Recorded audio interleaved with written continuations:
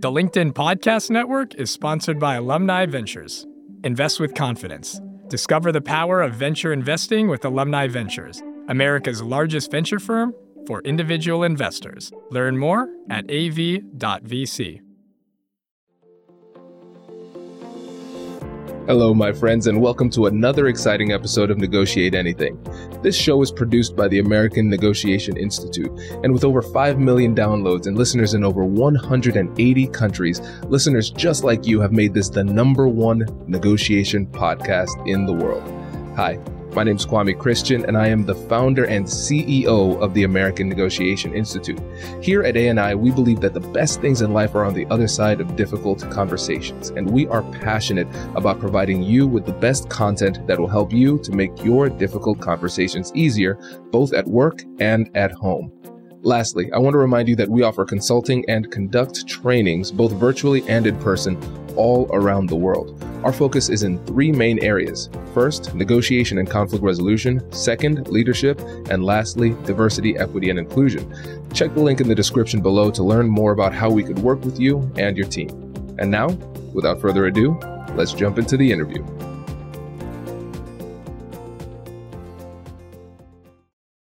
Okay. When you think about some of the challenges that you've had in the past with other competitors you've been up against or your own performance, what were some of those challenges? So I think one thing is finding the balance, like one thing we've been consistently working on through last year and this year, trying to find the right balance between asking for information and giving information. So at one point we were told we were not giving enough information. And then at another point, they were like, you should have asked more questions. So we've been trying to find that right balance between those two things. And then just being, I think the other thing that comes to my mind, be more clear about when our positions are a hard position. So like our client needs this instead of, because we tend to have that personality where we want to just be really collaborative and like easygoing. And so we don't like to be as direct as we need to be sometimes. And so I think that's the 2 big things that come to my mind. Is there anything else you can think of? I would say, yeah, this is probably a little more minor and it's something we've definitely worked on, but it's also like paying attention to who's made the last offer and not negotiating against yourself, just because we've definitely done that a couple of times. I think since the second time we got that comment, it has not happened again, but it's just something that always kind of like floats in the back of my mind to be like, okay, make sure we're not bidding against ourselves and making a deal potentially better for them because we couldn't wait for them to counter. Like if we're going to do, like if we gave the last offer, if we are going to give another offer, make sure we're getting something for what we're giving, that we're not just going down for the purpose of going down and trying to get an agreement. Yep. Okay. Anything else? I think that's the big things. I think one thing we have played around with this, again, I think we're taught, look for the creative solutions. And sometimes we get a little too creative where we get too far away from the interest or too far away from the fact pattern, where we kind of end up going down these rabbit holes and just wasting time. Yeah. So I think that's something we've worked on recently as well, is just kind of be like, okay, if we're going to be creative, does this further our client's interests? And is it enough to make it worth putting it out there? And how do we fit it in? How do we fit it in to where it's not going to take up more time? And so a lot of things we've been working on is making sure we bring those creative solutions within something we already would be talking about, rather than making it its own kind of thing. So that way we're still getting more for our client and we can talk about those creative solutions. And we're keeping those interests in mind, but we're not making a whole new issue in that creative solution. Yeah. Well, kudos on self-awareness with all of this too, because it's not easy to always kind of know those nuances. So the fact that you are aware of those challenges, that's really important. That's really good. The other thing too is sometimes you have to, it seems like you've thought about the feedback from the judges a lot, so that's good. You also have to consider that you should take every piece of feedback with a grain of salt as well, because sometimes the judges aren't always paying attention, and sometimes it's not an objective piece of feedback. It's more a stylistic type of thing, where it's like, oh, I'm more aggressive, so you should be too. And so it's interesting to see the different styles, because I know with OSU, we're collaborative, kind of really based largely on the Harvard style of negotiation, right? And then oftentimes when you go to these other competitions, you have people who might be a little bit more aggressive, and they don't appreciate that. So I think one of the things that you have to pay attention to is, as you are creating your strategy and executing the strategy, as before, when you have a chance to talk to the judges, and after, when you're giving your feedback to the judges, make sure you're letting them know that everything that you did was done with intentionality. We did this because of this reason. And so they don't think it's just like a flaw. They understand that you did it with some kind of reason. Yeah. Storytelling is a big part of it. It's very, very subjective. Okay, cool. So we have 50 minutes, 5-minute breaks. So we both each have caucuses, right? Yes. So if we choose to take them, they're not mandatory, but we can each take up to a 5-minute break, but it counts into those 50 minutes. Gotcha. Cool. And then did you want us to do a pre-negotiation, or did you want to just go into the, okay. Yeah, I want to do the pre-negotiation. So I'll listen, gather your strategy, and listen and use it against you. And then we'll jump into it. And I'll try to manage this paperwork in a non-distracting type of way, because I have the general information, I have my confidential information, and I have my iPad that I'm going to use to take notes.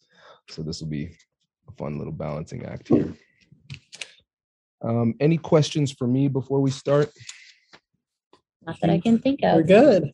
Cool. All right. So I'll set the timer here for 5 minutes it's 5 minutes for your pre, right? Yes. Cool. All right. Cool. Go ahead. Okay. Good evening. My name is Shay, and with my co-counsel Joseph, we represent the Bayou State Fair Housing Council. We were asked to answer 2 questions in preparation for this negotiation. First, what are our clients' goals and interests? And second, what strategy we plan to use to achieve those goals. I will address the first question and outline our client's interests and goals. Our client has 3 main interests. First is making improvements to the prior ordinances, not the new bond ordinances, but the multifamily home ordinance, which makes it to where you can't build multifamily homes within a mile radius right now of each other. It's really important to our client to make that radius smaller to where there are more multifamily homes that can go up in Stafford. The second ordinance is the rental ordinance, where you can only rent to family members from 4 generations prior to 4 generations after. And this makes it very difficult to rent to new people in the town. So it's important to our client that rental ordinance has to be gone. And in working on those 2 ordinances, this will advance their interest of eliminating the systemic racism in Stafford that has historically been there. Our second interest is making improvements to the new bond ordinance. And this will advance our client's interest in preventing future discrimination through an agreement surrounding the bond ordinance that does not allow individuals who moved in within the past 5 years to apply and get funding to help improve their house. And so because of the historic systemic racism that has been there, this new bond ordinance is having that discriminatory impact, even if it wasn't that intent. So it's important to our client to make sure that that impact is gone. The third interest of our client is creating a collaborative relationship between Bayou Fair Housing Council and Stafford. That way it helps create a community that does not discriminate in their housing practices moving forward. We're going to keep in mind today our best alternative to the negotiation agreement, our BATNA, is that we go to court and win on all issues. And so that's our best alternative, but we recognize that our worst alternative is the opposite, that we go to court and we lose on all these issues and no improvements are able to be made. But the most likely alternative is that we're going to go to court, we're going to win some, we're going to lose some, and we have really no say at that point on what that's going to be. And so hopefully in this conversation today between both parties, we can come up with something where all parties are able to walk away happy and all the goals be met. So our overall goal is to achieve that mutual beneficial relationship. And, there is discrimination in this situation, but we understand that to have a collaborative conversation with the other party, our framing of the issues need to be different than framing it that way and work in a collaborative way. Now I'll turn it over to my partner to talk about the strategies we hope to use to achieve this. So in order to reach a mutually beneficial agreement, we're going to do 3 things. We're going to take time to set an agenda, gather information, and establish rapport with the other side. By starting with an agenda, this allows us to set guideposts early in the conversation so that today's negotiation can have some structure to it. Additionally, this allows us to create flexibility in the conversation should we get stuck at some point and need the opportunity to move on to another topic and maybe circle back later after we've built more momentum and more rapport with the other side. For this negotiation, we want to talk about some of the heavier issues first, that being the older ordinances, because it's part of our client's position and interest today that we get those resolved before coming to an overall agreement. Next, we want to take the time to talk about the newer bond ordinance to see if we can help resolve the way for the remaining funding to be distributed to individuals within the town. Lastly, we want to talk about damages because we feel like if we are running low on time, this is a conversation that can occur quickly and allow us to further our client's interests towards the end of the conversation. Next, we want to take the time to gather information. We want to lead this conversation, but not dominate the negotiation. We recognize that both parties need the opportunity to voice their interests to the other side to help them understand what brought them to the table today and what it's going to take to walk away with a mutually beneficial agreement. Additionally, based on feedback we've received in other sessions, my partner and I want to find a balance of information gathering, information sharing. We want to ensure that we're taking the time to ask those clarifying questions and get the information necessary to reach an agreement, while also sharing our own party's interests with the other side and emphasizing what's important to our client so that we can reach an agreement that allows both of us to further our interests and our potential relationship moving forward. Lastly, we want to take the time to establish rapport. We want to make sure that both parties feel comfortable sharing information. And when you take time to establish that relationship, it can create an environment in which both parties are able to open up more and share information they may not have shared before. Additionally, we recognize there's a conversation. 5 minutes. All right. So we'll pause here and reset. So, I'll give you total feedback on everything at the end, but piece of feedback for now, time management on on this part. So let's let's do it again. Let's because Shay, when you passed it off at 240, you passed it off at 246, which is pretty solid. And so what I want y'all to do is kind of tighten it up a little bit. Mm-hmm. Something that would help is if you had some kind of timer or watch or something to make it. We had one. We were down to like 3 seconds on our end because we started it right when we went. But I should have actually finished a little bit earlier. Than I did. So that didn't give him enough time to kind of finish at the end. But we're happy to do it again. Yes, let's do it again. Because what I would suggest doing is assume that their timing won't be perfect either. Right. So don't cut it so close because it doesn't need to be. As long as you convey the message effectively, that's really all that matters. Mm-hmm. So let's restart. Let's do it again and just cut a little bit of fat if you need to, because I can tell you're reading. If you can maybe trim a little bit so you don't need to feel like you're rushing. Saying less is saying more in a lot of cases. The classic lawyer saying is, if I had more time, I would have made it shorter. So keep it tight. Go ahead, Joe. I just had a question because I'm trying as much not to read and just look at bullet points and kind of gather that. Is there a way you can suggest where to do that where it doesn't make it look like you're reading? Yes, 2 things. I wrote these things down. So number 1, I would first of all use an external mouse, because I can see that you're scrolling for each other. So that's one thing. The other thing is that I would make the bullet points shorter. You already know what you need to say, So I would make fewer bullet points. Both of you are doing a great job of following the rule of 3, which is a great rhetorical tool. It makes it easy for people to remember. So just focus on those 3 and then just say, what are you planning on doing? Why are you doing it? How you plan on doing it. So for example, Joe, you said you want to lead but not dominate, which sounds really great. But I want you to then explain specifically how you're going to do it. So you want to be kind of like a good magician. A good magician will tell you what you're going to see, and it makes it more likely for you to see it, right? And so you want to be able to say, this is the goal. This is why we're going to do it. This is how we're going to do it. And then you've primed them to see it when you do it, right? And so that's going to be something that could be really, really powerful, because don't assume that they'll see everything that you do, because they certainly won't. Okay. All right. Want to take it from the top? Sounds great. Yes. Cool. All right, I'll start now. Does your company invest in professional development training? If you believe that your team would benefit from a negotiation workshop, all you need to do is go to our website, fill out the workshop request form, and then we'll set up a time to chat. These workshops are completely customizable, and we've done them all around the country. Negotiation and conflict resolution skills are beneficial across all professions, but they're especially useful in procurement, purchasing, sales, sourcing, and contract management. Our calendar is filling up quickly, and we even have some workshops scheduled for next year. If you think you might want one, I'd suggest reaching out soon so you don't miss out. Check out the link in the description to learn more, and we will be right back after this.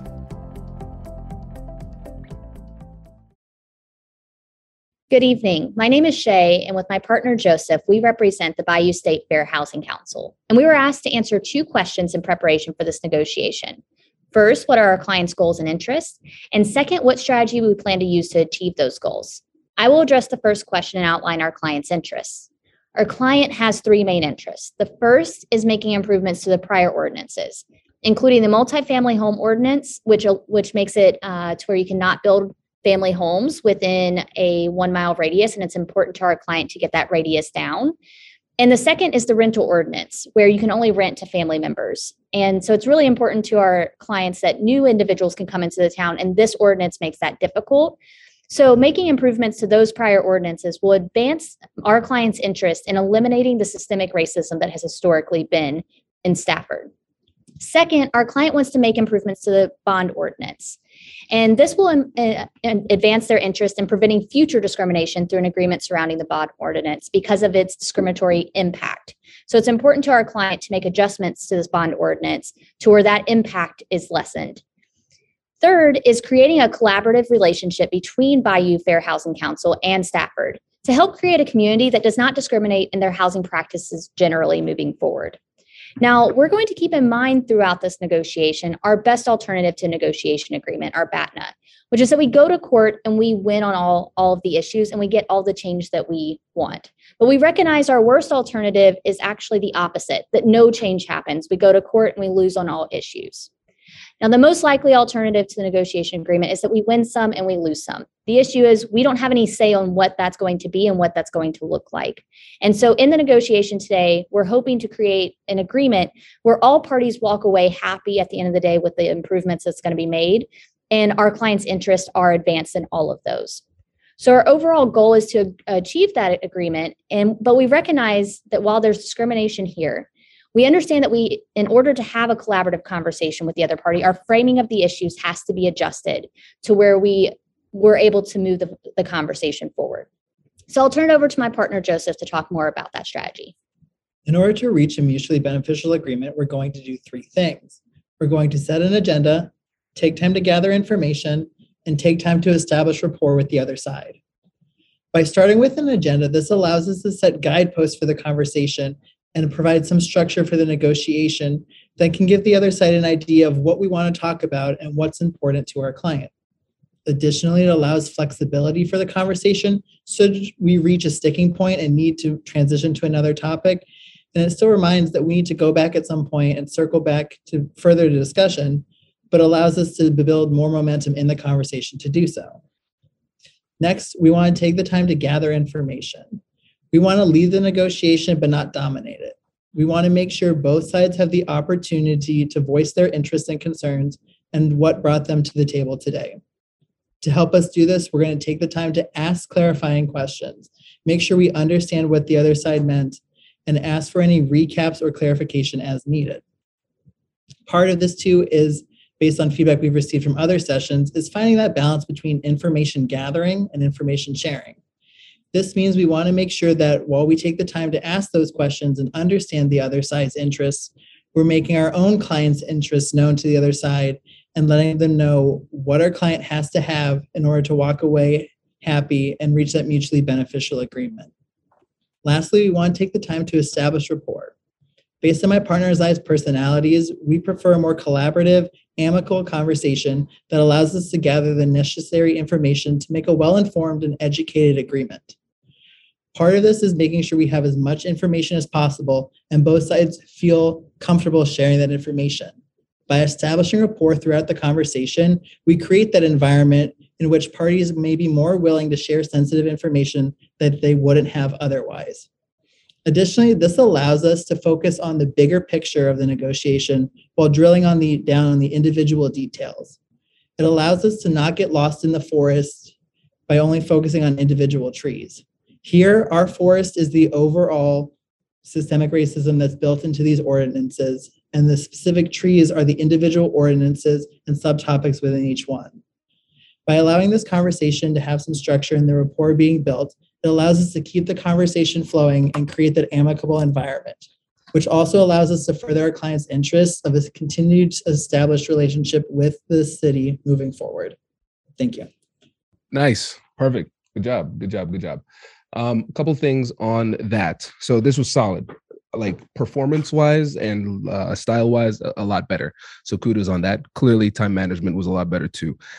Shay, one of the things that I'd like to see is when you're talking about the BATNA, and this is something that I want you to tell them, but I also want both of you to consider as you go back and strategize, because you talk about your best alternative to a negotiated agreement and the worst alternative to a negotiated agreement, but you didn't address the best alternative and worst alternative for me, for the other side. And so, yes, the BATNA is really important, but it doesn't exist in a vacuum. You have to consider it relative to the other people, because I might have a terrible BATNA, but if it's not as bad as theirs, then I have more power. Right. So I think that's really important. So you talk about that, and then you talk about the fact that when you consider the BATNAs and you consider like leverage, where does your leverage come from? Where does your power come from? That's really important. One other thing, Joe, do you prefer Joe or Joseph? I've always heard you say Joseph. Yes, right? I prefer Joseph. Gotcha. That's what I thought. Good. So when we're talking about the collaborative approach, that's great, right? And that you're going to be scored on that too. But you have to remember the ABA those are the people, the American Bar Association, they made the scoring criteria, but the judges are not part of the American Bar Association. Okay. So you're going to be judged by practitioners who live in the real world. A lot of times with the collaborative negotiation approach, it does not always comport with reality. And so I want you to be realistic, and I want you to say that too, right? We prefer our personality, and our teaching leads us to be more collaborative. At the same time, we understand that we have serious issues to address. So we need to blend this collaborative approach with an assertive approach, because sometimes people can get too collaborative, and we need to be able to adjust as necessary too. And you have to recognize there is probably some leverage that you have. So lean into that too. Right. And so again, when you think about the leverage part, the BATNA, yeah, okay, so it's a lawsuit for both of you, but that hits people differently.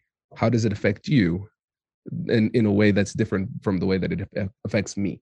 Right. So just consider that, because that might change your approach too. I like that.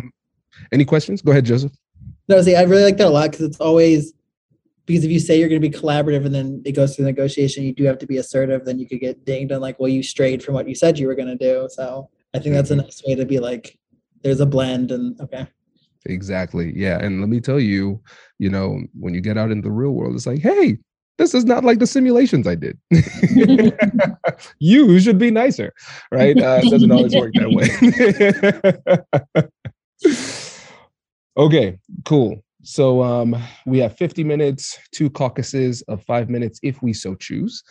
And any questions, comments, concerns before we jump into it?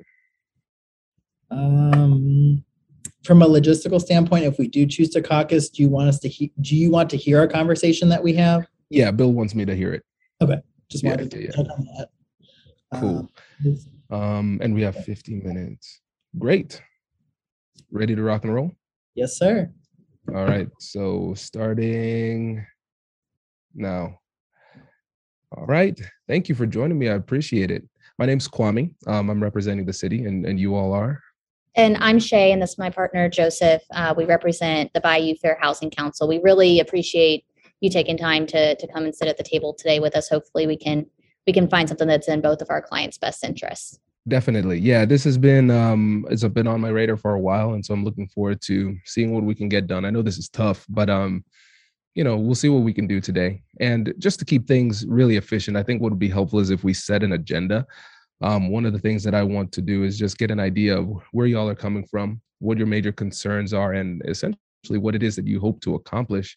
Then we can talk about the specifics of the different ordinances, and especially talking about the radius. And something else that's really important for us to discuss is the impact that this long drawn out potential lawsuit and proceeding is having on the on our people, right? Because when it comes down to it, everybody here, we are here to serve the community in one way or another. And I don't think it's really clear, and perhaps you can correct me if I'm wrong on your side, how much of a negative impact this delay is having on our citizens. So I guess just, again, going to that agenda, what would you say are your biggest concerns?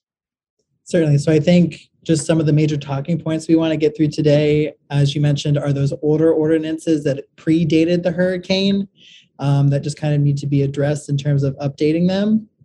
Second would be discussing the bond ordinance that was recently post-hurricane that was providing the relief funding to repair homes damaged by the storm. And then lastly, just talking about overall damages that are potentially involved. Those are the bigger talking points that we really want to address today, and also wanted to see if there's anything you wanted to add to those.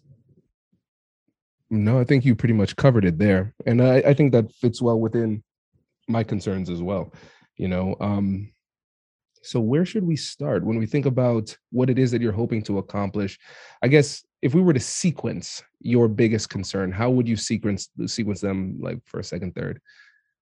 So it's a little hard to say like the specific order, because it really is the big picture whole kind of package that is our client's biggest concern, because the fact that all of them combined are having an impact that our client wants to avoid.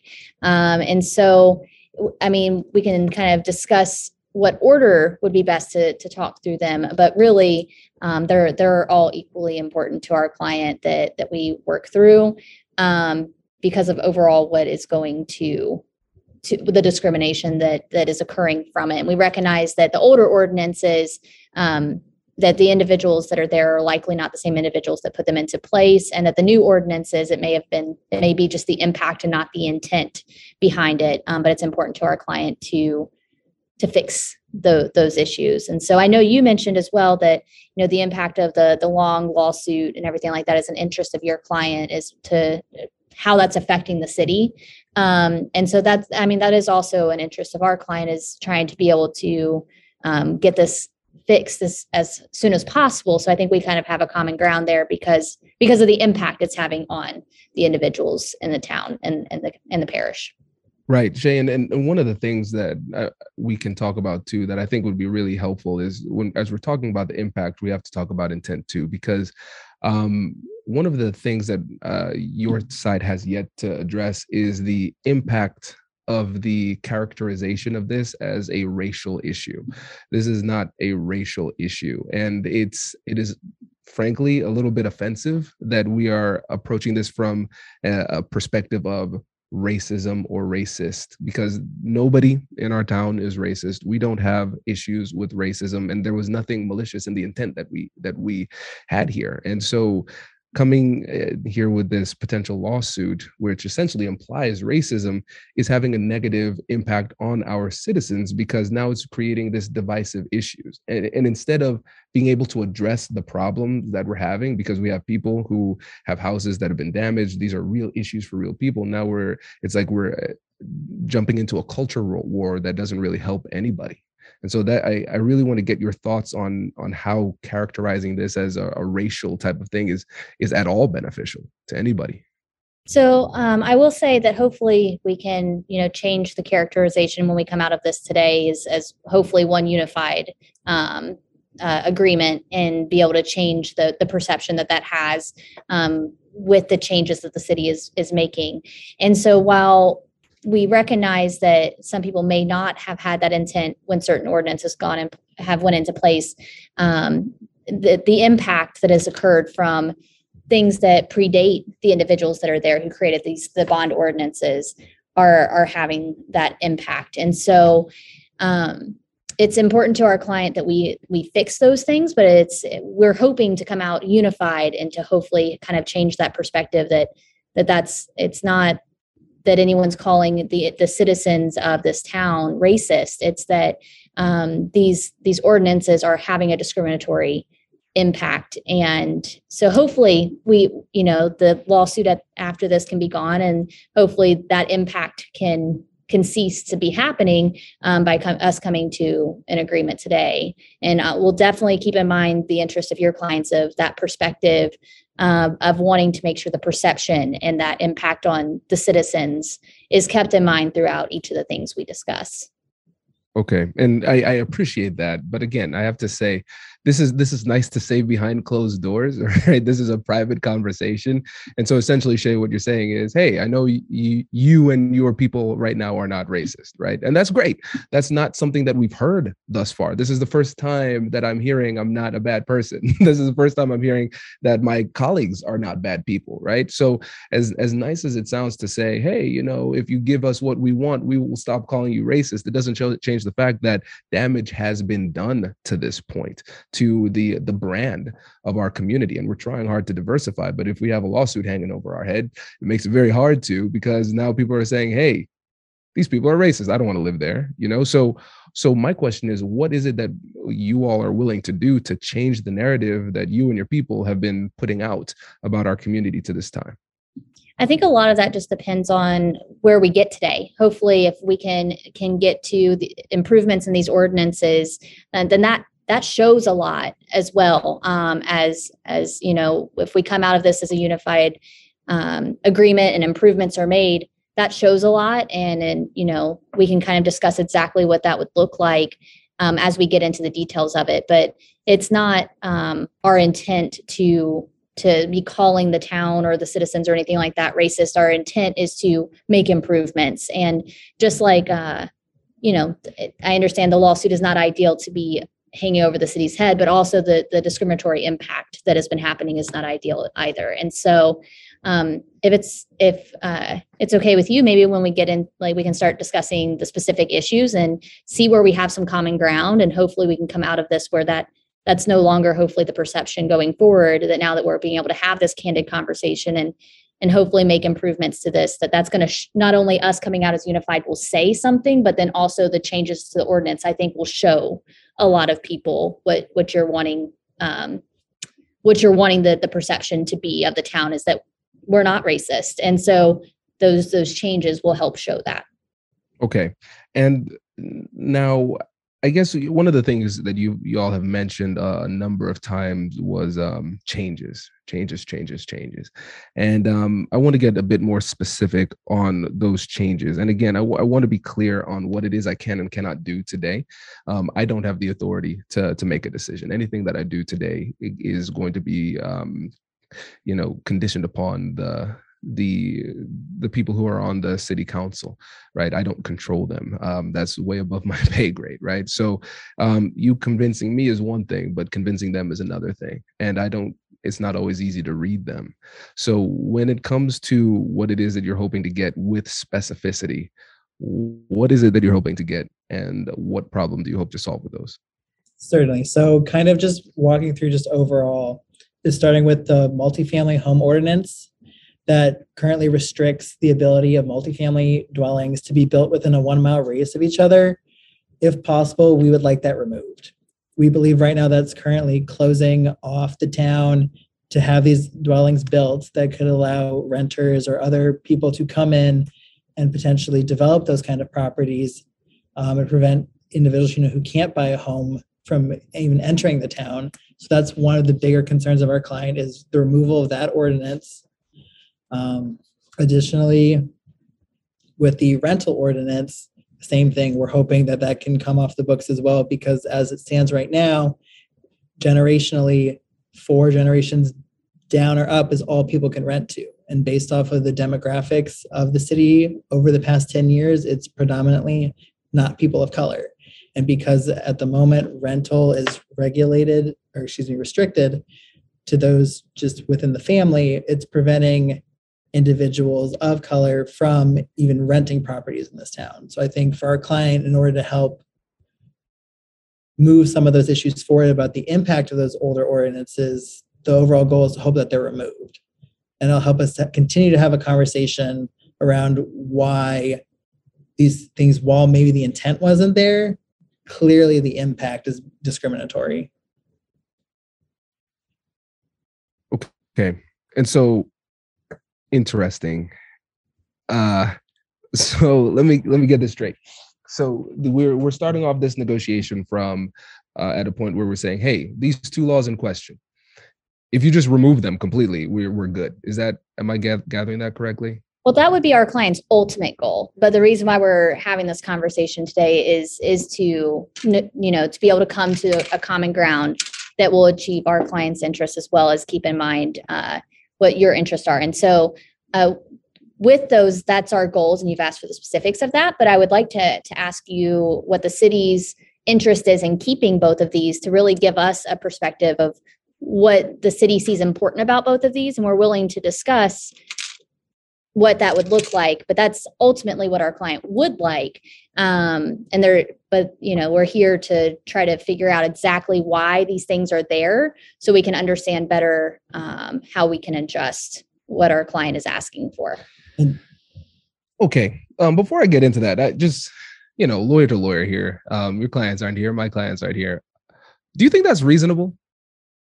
So, ultimately, part of our representation is going for our client's best interests. And while it may not be reasonable right off the bat to say these need to disappear, at the end of the day, we are advocates for our clients, and they've given us some details. And in the interest of full disclosure, and showing that we want to try to reach an agreement, unless we resolve something around these older ordinances, we're not going to be able to reach an agreement today. Okay. So let me just summarize what you said there, Joseph. So you said, and I'm quoting you here, it may not be reasonable. So to me, that sounds like for both of you as advocates, you recognize that what you came into this negotiation asking for was unreasonable. Am I understanding that correctly? Just to clarify, it was in response to your question of, do you that you didn't think this was reasonable? But what we're saying is this is what our client would like, and our client is reasonable. Our client is open to discussion on what exactly that would look like. Okay, gotcha. So essentially, there's a difference between what is reasonable and what your client is asking for. So our client ultimately is bringing this to court, right? And asking for all of these ordinances to be gone for certain reasons. But our client at this point doesn't know why certain things are in place. So at this point in time, what they're saying of these being gone because of the discriminatory impact is reasonable, but they are reasonable people to hear what the actual reasons are behind these ordinances. And we are able to have that discussion. And so that's why my question to you was why the city wants a multi-family home ordinance of 1 mile, why the family or the town wants a rental ordinance to only family members, because the position they have right now is based on the information they have. Mm-hmm. And we don't have further information to understand why the city wants to keep these old ordinances in place. Gotcha. So I'll answer that quickly. It's because we don't have an unlimited budget. I have a limited amount of money that I can give to people. We're dealing with a serious tragedy. And these ordinances, one of the major reasons we have these ordinances in place is to create some kind of limitation on how much we can give, because there is a limitation on how much we can give. If I could give money to everybody, I would. That'd be pretty cool. But I can't. And so I will concede that it is, and the lines are drawn imprecisely, but the lines had to be drawn, And so going back to what you were saying before, it was, I understand from a negotiation perspective, it's an important gambit to start with an aggressive position, and then we negotiate from that. I get that. And one thing that was encouraging to me that both of you said was that your clients they're asking for this, but they are reasonable. And what I'm hearing is that they're reasonable, meaning that they realize that what they're asking for is unreasonable and they're really willing to negotiate. So just lawyer to lawyer, I think it makes more sense to start this negotiation off from a more tenable position. And so I know coming into this, you probably had conversations about what is realistic, what is acceptable. So I'll just tell you off the bat right now, we're not going to just knock off all these laws. I can't do that. That's a lot. What is something that you believe is reasonable that we can use to get this negotiation started? Because I'll just tell you right now, starting from that position is untenable. So what is something that you could do? So first, I wanted to just clarify earlier, because when I asked the reasoning for those two ordinances, the multifamily home ordinance and the rental ordinance, what I heard from you was about the bond ordinance, I believe, when you said you only have so much money to be able to give out. And so I think that gets to our next issue we'll talk about, which is the new restriction with the bond ordinance. So I would still like to hear a little bit more about that. But in that same question, I would like to ask which one of these is most important to your client to keep on the books, and within that, understanding the reasoning why. So if I could just ask you the reasoning behind that, because that's really going to influence what our client's position is by understanding the reasoning behind it, so we can figure out where to go from here. Yeah, I think that is a great question. When I'm considering the two issues, we have the bond issue where we have we have the radius, and then we also have the families, like keeping it within the families, for lack of a better term, right? I would say that the issue with the radius for multifamily housing is more important to us. Right, they're both important to us, but I would say that's more important to us. And I hope that's helpful. And considering that, that is important to us, my question to you in return would be, what flexibility do you have on your aggressive initial offer? Because like I said, I just want to be honest with you all about what is realistic and what is not realistic. So we are not just going to knock these laws off. That's not something I can do. So what else would be something that is tenable for you and your clients? Well, I appreciate you sharing that. That really helps us be able to move the conversation forward, because it's really important to our client to get rid of that rental ordinance. So if your client would be willing to completely get rid of that rental ordinance, we'd be willing to discuss potentially, instead of getting rid of the multifamily home ordinance, just adjusting what that mile radius looks like. Do you think that that's something your client would like, adjusting it down from 1 mile where it's currently at to where there's still a radius? So the law is still there, just not at the 1 mile radius it currently is. Is that something your client would be open to? And again, it depends on what the total deal is. But what I'm hearing, before I commit to anything, I can't commit to anything right now. It sounds like there is flexibility on the radius thing. So it's not necessarily that you need that to be gone. You need that to be adjusted. Is that correct?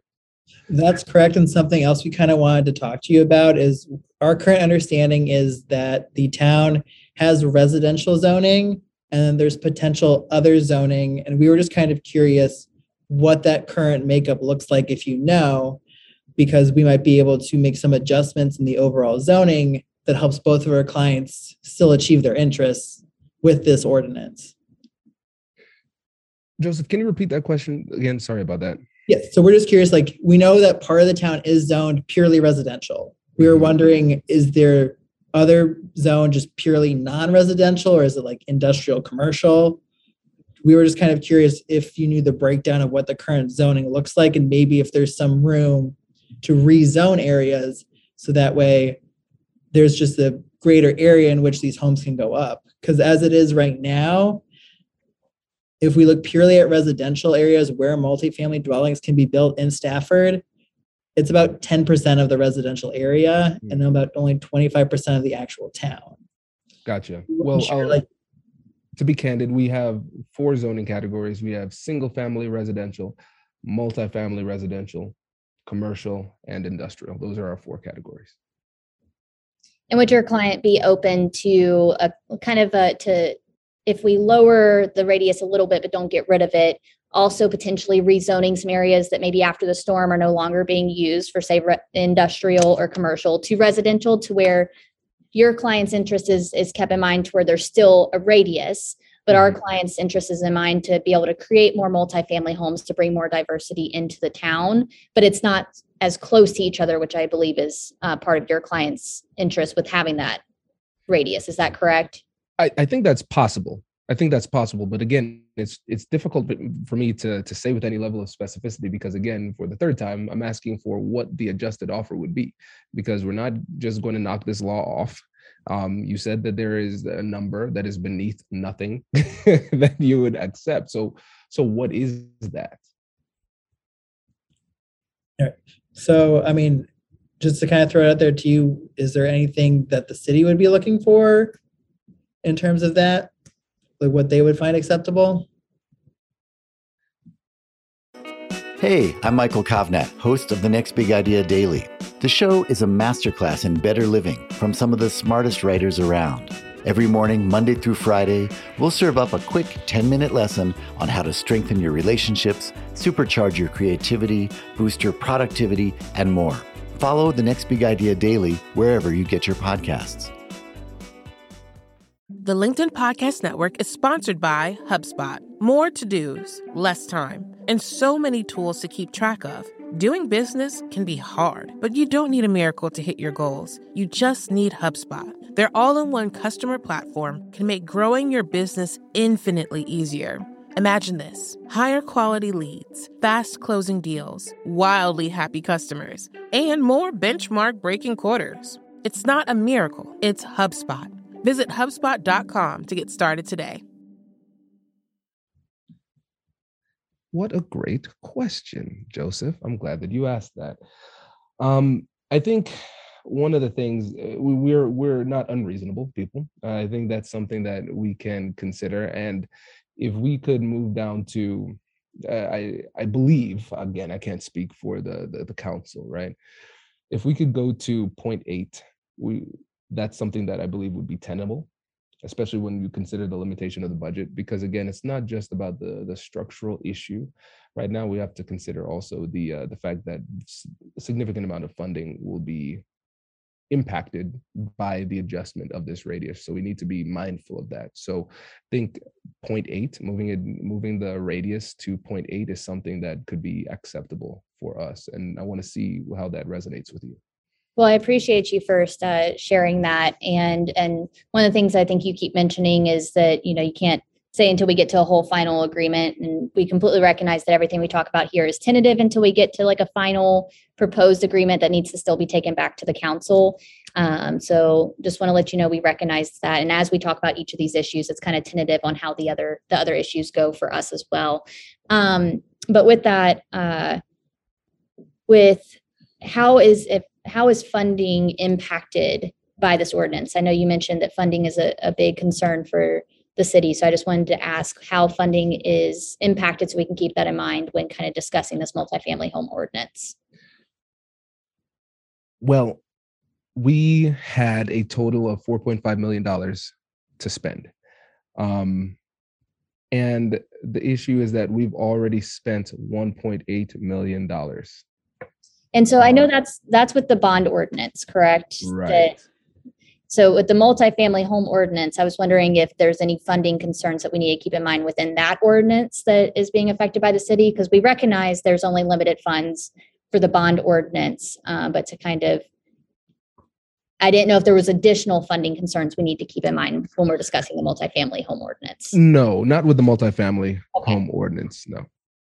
Because just to clarify, because I think, when we were you were explaining about like adjusting the zone, it sounded like you said there could be a potential, if that radius is adjusted, it affects how funding is distributed. So I was just kind of curious to see how that's going to come into play, because our current understanding that the funding is only available for homes damaged by the storm.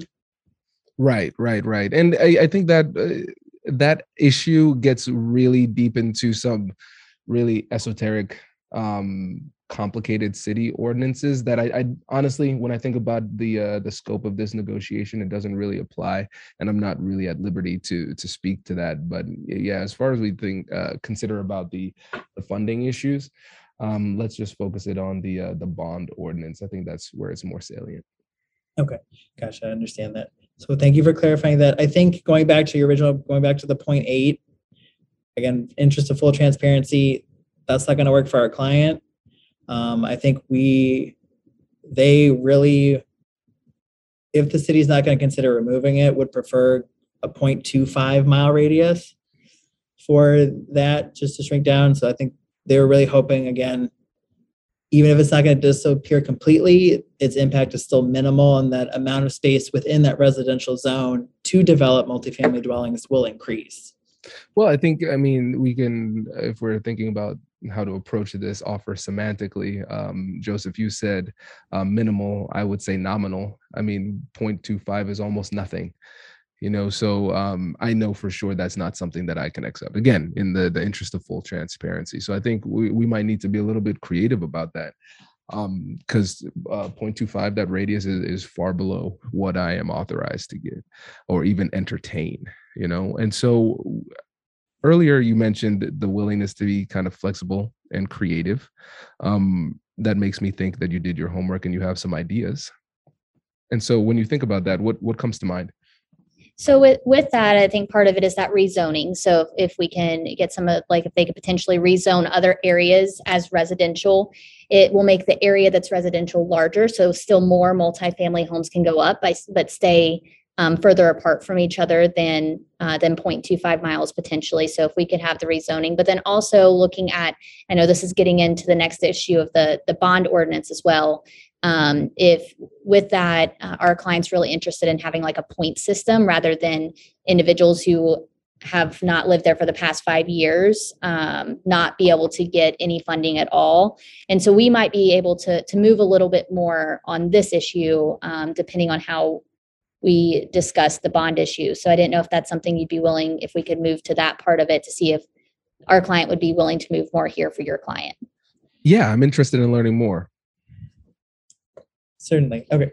So I guess if we want to go on to the preference point system. So, I mean, as our understanding is now, and correct me if I'm wrong, that money is being distributed from that $4.5 million fund, which I guess now is, as you mentioned, 2.7, that is going to individuals who have lived within Stafford for 5 years or more.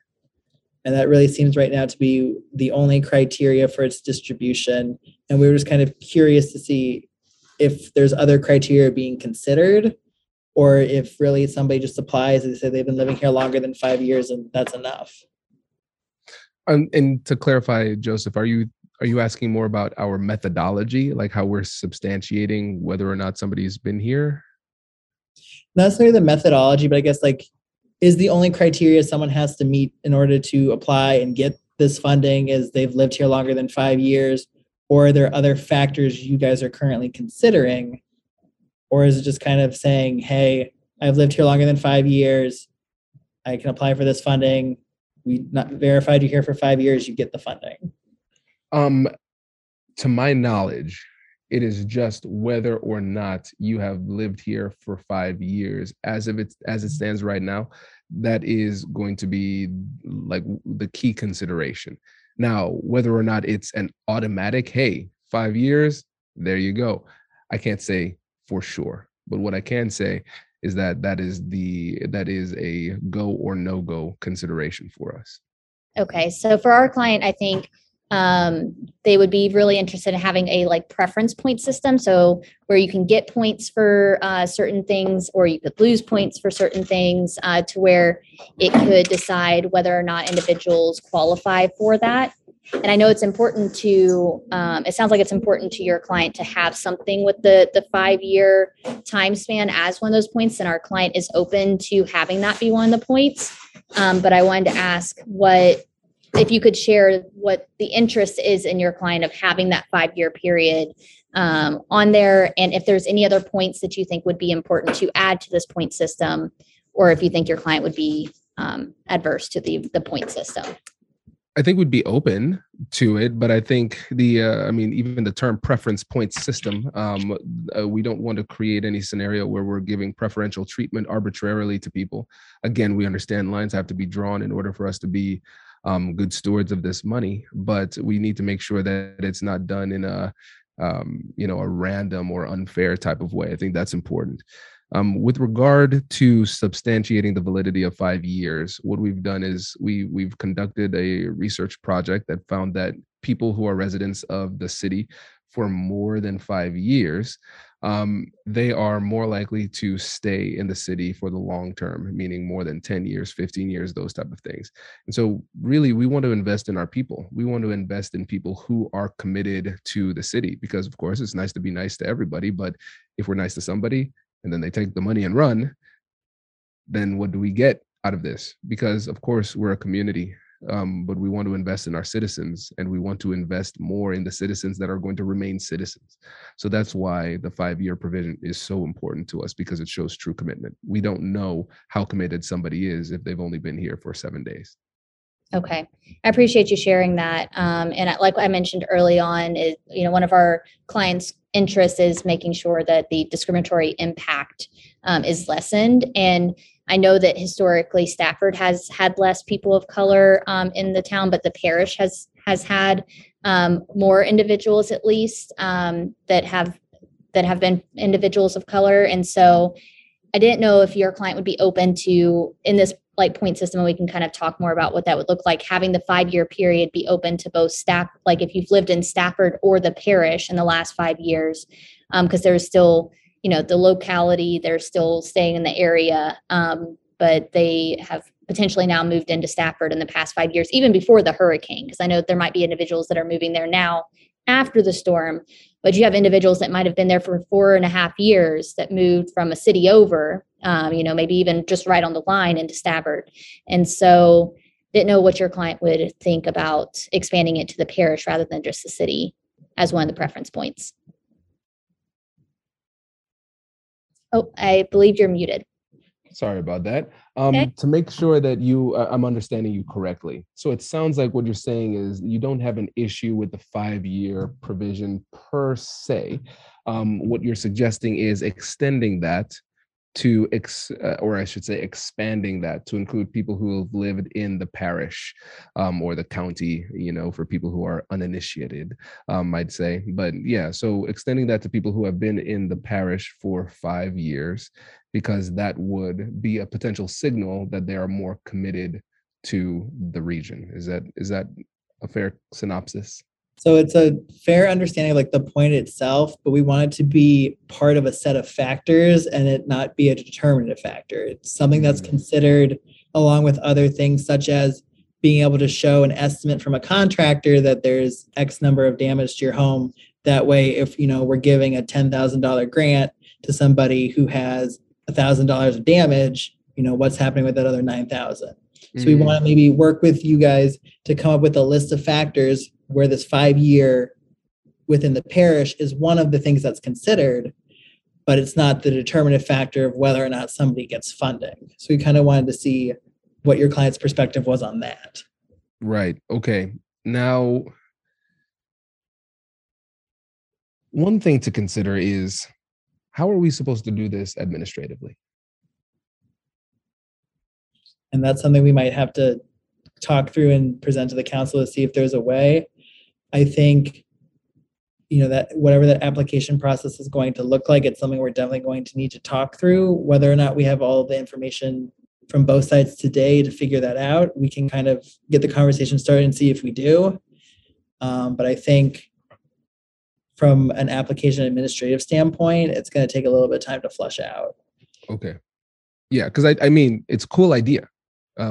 Points for creativity for sure. But when we think about the application of it, how does this look like in reality? We have to remember that we're a small town that just went through a natural disaster. And so as a small town with a small tax base, we were already struggling with funding. And now we have this happen, and now we're struggling even more. And now we want to create more of an administrative and bureaucratic burden on the town. And so to me, that sounds expensive. Well, we can make sure that it's a point system that is easy to apply, because there's individuals reviewing the applications right now. So if we could find a point system that if you know hit certain points, you qualify for this funding. That way, there's multiple different ways to qualify, and not just within the past 5 years, because they're living there in the past 5 years. Because right now, that's a determinative factor. It excludes a whole lot of people from being able to apply. And so if we have a point system that say is 5-6 different points you can get, then if you hit a certain amount of them, then you qualify, and if you do not, then you don't qualify. It might be an easy way to make it administratively easy on the individuals who are right now currently reviewing it. They'd be reviewing a new process.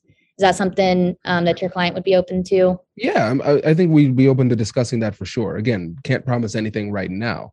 But if we can, I'll float it to them, and we could have the future discussions on how to do that in a way that is sustainable and realistic.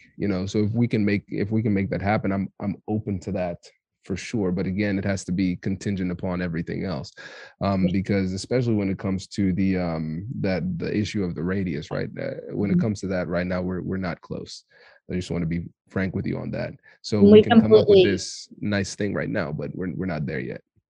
Yeah, we completely understand that. I just wanted to mention a few of the other things that our clients would like to have in that point system, to see if there's any of them that your client would have issues with. And then we can also discuss that radius a little bit more as well. But some of the things were also, points for low income families that might be in more need of the funding as well. Families with children and individuals with disabilities. Do you think that are 3 things that your client would be open to having in the point system as well? Again, open to all of it. It depends on how feasible it is when it comes to implementation. Because it sounds great in theory. We just have to have a negotiation about how to actually get it done in practicality. Okay, certainly. And it kind of sounds like, if we're understanding you correctly, it's just maybe something we need to have a later discussion with, and kind of what's really holding up our conversation today is that mile radius is kind of a sticking point for us that needs to be resolved before we can really get any further. Is that a correct understanding? Exactly. Okay, I know our client would be a little bit more willing to move on the size of the radius if the current rental ordinance would be taken off the books. I think for them, if we can't win on both points and have them both removed in order to justify saying, okay, we're going to leave this multifamily home ordinance in place and it's going to have a substantial radius that impacts the ability to make these properties, then I think removing that rental ordinance would allow us to explain to them why we went up from the radius that they initially gave us. Okay. And so when you're talking about the issue, the bond issue, you want us to remove that? Is that what, can you clarify that again, Joseph? Sorry about that. That's okay. He was talking about the rental, the renting to the individuals in the generation. So okay. Yes. If that's fully removed, and if we get that point system that we were just mentioning as well. So if our client is able to get the point system and we can kind of work out the details of those point systems as well, we're willing to move on the radius a little bit. And so we could come up from 0.25 to 1/3 of a mile, so 0.33. And wanted to kind of get your thoughts on that. And I know another of the issues we need to still discuss is damages as well. And I don't know how much that part plays into your client's decision. Okay, so let me make sure I'm getting this right. So you want me to lower the radius to something that is slightly above nothing. You want me to change the way that we deal with this bond issue. And you also want me to completely remove a law that we have on the books. That's what you're asking me to do in this meeting? So it's definitely more than nothing. 0.33 is a third of a mile. I mean, we're open to entertaining a different number, but damages is another portion of it that's important to our client as well. But I didn't know if there's another number that your client would be comfortable with. We're willing to hear that. But right now that's where our client would be at with those. And because the point system still has something in place, and it's still keeping in mind your client's interest of within the last 5 years, it shows that they're going to live there for a longer period of time. That's still part of the point system. And so it's still keeping that a part of the bond program. But I didn't know if you wanted to share either what your client would be more comfortable with compared to a third of a mile, and also where your client's position is on damages. Okay. And so let me just, can I be honest with y'all real quick? So this kind of feels like a shakedown, because Joseph, you said you're like, we want to find a way to get a win for our clients, right? But it seems like it's completely at the expense of the city, a city that is underfunded and under-resourced and struggling with budget. And now we're going to talk about damage, which will hurt the city's ability to serve its citizens again. So for me, my question is, when we're talking about a win, I prefer to be more of a win-win negotiator. And so I can clearly see how this is a win for your people, but how does any of this serve the city? How is this a win for me? Because what it sounds like is that we're just negotiating how bad I'm going to get beaten before I take this back to my people. So certainly something we can talk about. It's kind of one of the interests you brought up at the beginning, was that this lawsuit has kind of branded this city and branded the council members as racist. I think maybe something we can work with, especially with damages, is reframing what that looks like. So maybe instead of calling it damages, we say it's a donation to the Fair Housing Council. And that way it looks like, yes, the damage has been done for us filing this lawsuit and saying, branding your town as one thing. But I think the combination of, if we're able to reach an agreement that's acceptable to our clients and the lawsuit's dropped, in combination with maybe saying, and we were decided to make a donation to help issues moving forward, it might help take the sting out of some of that branding that was done and help your client move towards creating that image of Stafford that they really want. And in addition to that, also coming to an agreement on the ordinances is going to help that perception as well. So, getting the lawsuit dropped, reframing what those damages are, but then also just your clients being willing to actually change these ordinances themselves rather than a court having to do that, and us kind of work together in that goal, is going to change that perception on the city. And then also it is going to impact the city in a positive way just overall by being more inclusive. And so it's definitely going to be rebranding what is currently going on if we can kind of come to a full agreement. Our client, when it comes to damages, just to give you a number, because I know we've talked specifics on the other things, is a total of $200,000, which has been $150,000 in attorney's fees and $50,000 in organizational damages. Now, our client is willing to go down on this if we can come to a full agreement on the other things, because we recognize that's the bigger goal for both of our clients today. Okay.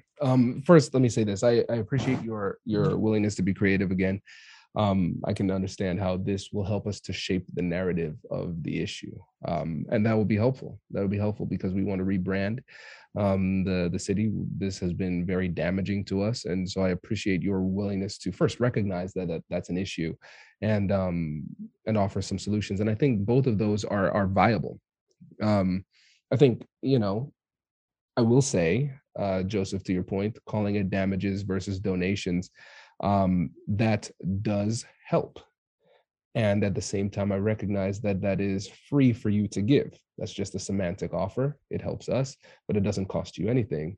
And so what I would ask is, what flexibility do you have on $200K? Because that's not viable. So I'd say, I guess, that's where our client has started.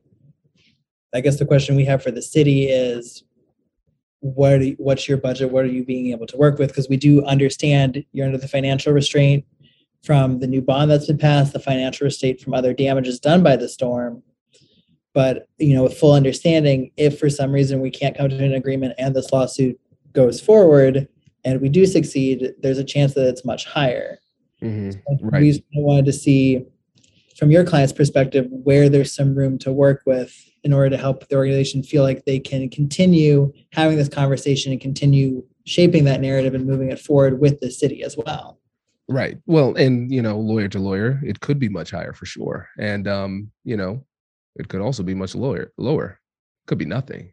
Right. So both of us are rolling the dice at this point.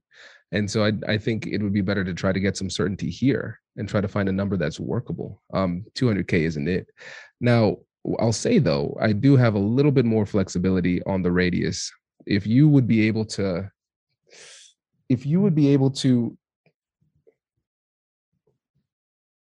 go down to, I'm thinking about the budget here. Well, here's something that I know could definitely happen. Because again, remember this. So I'm negotiating on behalf of the city council. So I need to sell it to them. And so I know what the budget is, but the budget doesn't comport with what they will give me the ability to do. Those are two different things. But I have an idea of what is tenable. If we're able to put the radius at 0.6 miles, then we could do a $100,000 donation. I like your semantic approach, Joseph. A $100,000 donation here. And again, we have to consider the interplay of those two issues, but I think that's something that would be something that I could take back and have a realistic chance of floating. Because again, I don't want to lead you all astray. I want this to be something that is like a beneficial conversation. But if I sell you a bill of goods and say, oh yeah, absolutely, I can sell that, and then I get knocked down, that hurts our rapport and wastes our time. So I think that's something that's viable. I want to get your thoughts on that. Yeah, I appreciate you offering that. I think we're really close, I will say that, on where we can get to. I think the $100,000 damage number, if we can agree on everything else, is agreeable to our client. So making it a $100,000 donation, but that's if we can agree to the other things. One thing we haven't spoken about yet is the amount that each bond will be and how long people have to wait after getting their first loan to apply for their second one.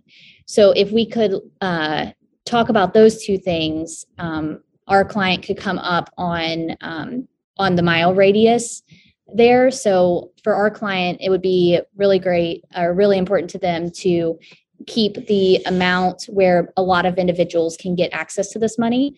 And so I don't know if you have an amount in mind for that, but then also it's important to our client to have 6 months where they wait after their first time getting funding to apply for the second one. So that way, individuals who haven't gotten that first round yet will have a chance to get that first round before all the funds are liquidated. So I didn't know if you have a certain amount in mind for the bonds and if that 6-month timeline is agreeable to you. But if so, our client could come up on the mile radius, not to 0.6. I will just let you know that's not agreeable to our client, but we are really, really close. So it just quick summary here. It sounds like 100,000 is doable, which is great. And then I believe the 6-month moratorium on application for more funding, I think that's reasonable because that gives everybody an opportunity. I think that's something that we can get down with really easily because it is equitable, no doubt. So I'm not going to play any negotiation games with that because I think that'd be unreasonable. But I need a little bit more specificity when you talk about the radius. You said you could go up. So we could come up in full transparency. The most we could come up to is 0.5 miles. But with that, our client would ask that the bonds that go out be limited in a certain amount. And I appreciate you being agreeable to the 6-month time limit. So is there a certain amount they're currently giving to each individual with the bond? Yeah, we're giving $30,000. Okay. For homeowners that apply.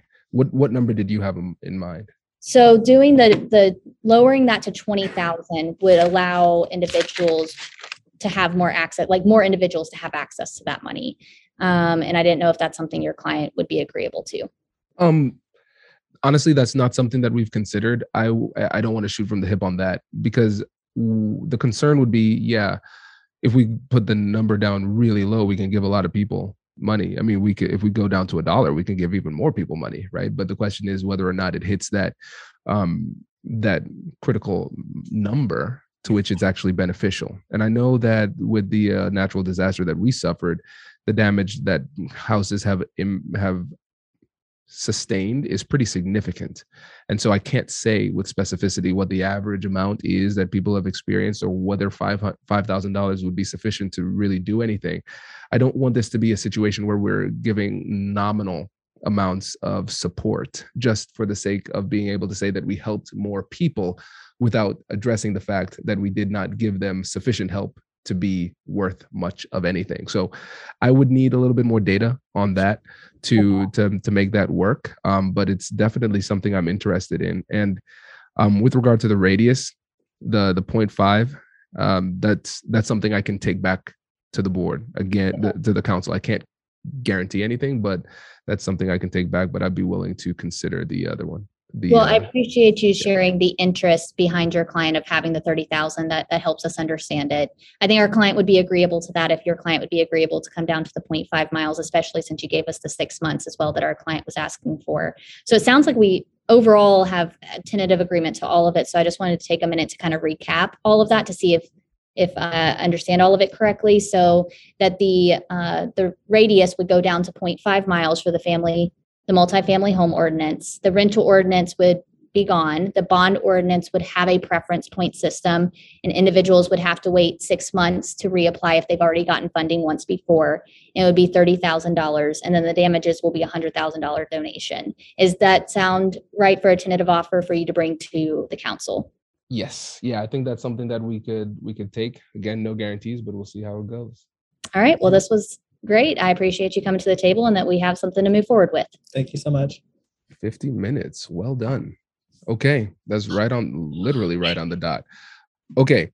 So you have to do your debrief first, right? With the judges? What we will do in the competition is we'll have 10 minutes to discuss and then do a 5-minute self-evaluation, like a post-evaluation. What we've been doing for the Moots is just doing a joint debrief. So that way it gives us an idea of things that for us to watch for that we could improve and things like that. Because that's essentially, it's a solo debrief essentially in our post. So it's up to you if you would like us to do that or to continue to Okay. Let's do this. Because I want to try to make bedtime tonight. Let's just do a joint debrief. I'll let y'all go first. Just nothing formal. It won't hold you to 5 minutes, and then I'll run through my notes. Okay. Sorry, we got to open our notes here. So we've switched back and forth. One thing I felt like we did really well is that anytime you were just trying to get us to come down without actually getting you to say anything, we put it back in your court, which was very difficult. But I feel like we did a good job on that. We made sure to get when we gave something, even if it wasn't in the same thing. So like if we gave a little bit more on the mile radius, we got more from the point system. So I feel like even if it wasn't within the same thing we were discussing, we made sure not to give without getting, because I was actively thinking about that in any offer I gave. Go ahead. I agree with that. I was going to say in terms of maybe a little bit better, and something I was considering towards the end there when we were kind of getting into a lot of issues really quick was taking a break. But I've heard you like to do this, is we wanted to like maybe frame it so that you would take your break to give you a second to kind of process everything. Because I think for our sake, it might have helped us kind of clarify where we still needed to go instead of trying to go there very quickly at the end, and maybe recognize, oh, maybe we do need a second conversation before we're able to like pose a package, because we can recognize we're running short on time. And he was asking me to take a break over here on our notes, but I was just looking at the time and we hadn't talked about damages yet. And I knew if we took a break, we just would not. We didn't have the information from you yet to be able to take a break, which maybe we should have gotten to a little bit earlier, to be able to kind of get the positions earlier. So that's why I was like, I didn't think we would get to an agreement if we took a break. Even a 2-minute break would have just ate into that time, because we're right on the wire. But I recognized that we should have built in time to have a break at some point.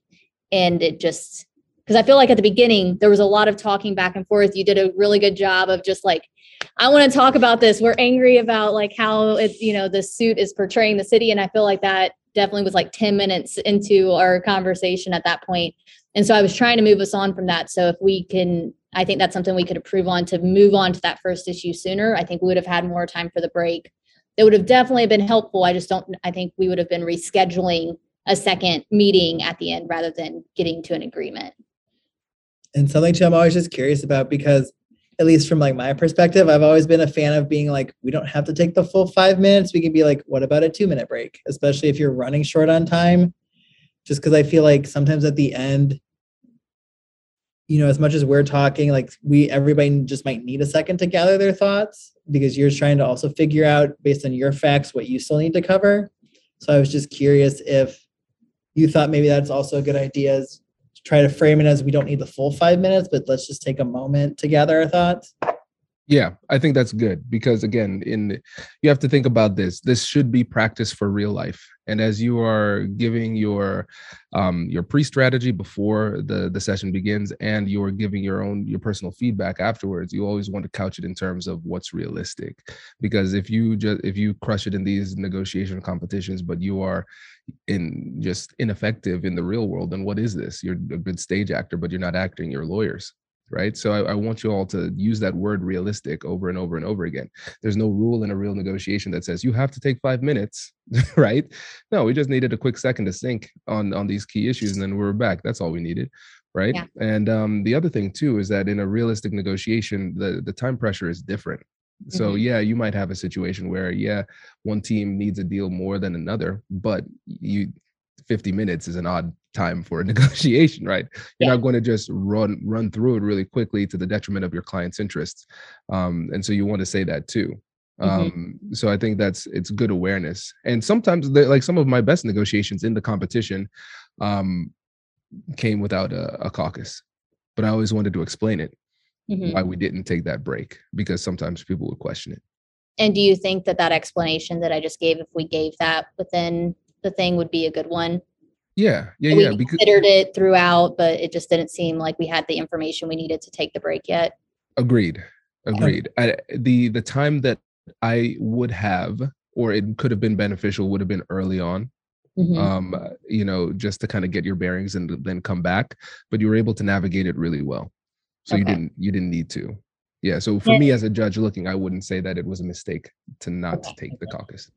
And then at the end, you gave us $100,000. We only needed 75. And so I wasn't going to sit there and argue on something when our client, I felt like you were saying it, but our client was getting a lot at certain points. And so I was like, I'm going to kind of pick and choose the battles. Our client, the most they wanted to do was $30,000 for the bonds. And so that's why when you said that, I just wanted to make sure I got the information from you as to why, to give a justification, to be like, oh, okay, well, if our client's getting this and our client's getting that 6 month, then we can do that 30,000. Do you think that was good considering the time situation, or would you have just scheduled a follow-up meeting for that if it's not a sticking point for our client? Because in my mind, I'm thinking in real world, if there was time pressure, which there's not, but if your client wants an agreement and it's agreeable, for you to just stick on it when they have everything else they want, seems like it would be counterintuitive. Yeah. So here's the thing. First, it depends on the judge. It depends on the judge. You just need to be very clear about why you did what you did. For me, I would have preferred you to push a little bit harder on the money, or at least use it as a bargaining chip. Because for me, when you went from 200,000 to 100,000, I'm like, what? Are you serious? Wait, you're just playing games? And so that might embolden somebody else to be more aggressive at other stages of the negotiation, because it shows that it's a bluff, right? And so even if you have that space, which you did, you had a lot of space. That was a great anchor. You want to make it seem like it hurts. You want every concession to seem as though it is painful. So even if you can give it, you want them to you want them to perceive it as painful, right? Okay. Because then you can leverage it for more. And I think we definitely would have if it was earlier on. So I get I think it's because of the time crunch. So when you say make it feel painful, man, you do when you're giving anything.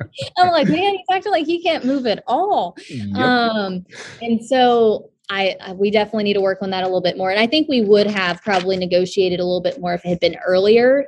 So my question to you is, if you were in our shoes and you were under those time, I understand if it's earlier, definitely negotiate more. But if you are in those last final minutes and you've already made headway on all the like main issues that was your client's issues, do you give in a competition and just accept that 100, or do you still negotiate and say, it sounds like we're really close, but can we just set a meeting for like a week from now and finalize the details? Yeah, I would say, well, question, I haven't seen your confidential information. Does it imply that you, that you really, really, really, really need a deal now? I don't think so. Not that we really need it now, but that they want us to get, I think that we're 3 weeks from trial, if I remember right. Or is that the other one? We're 3 weeks from trying trial. to remember. I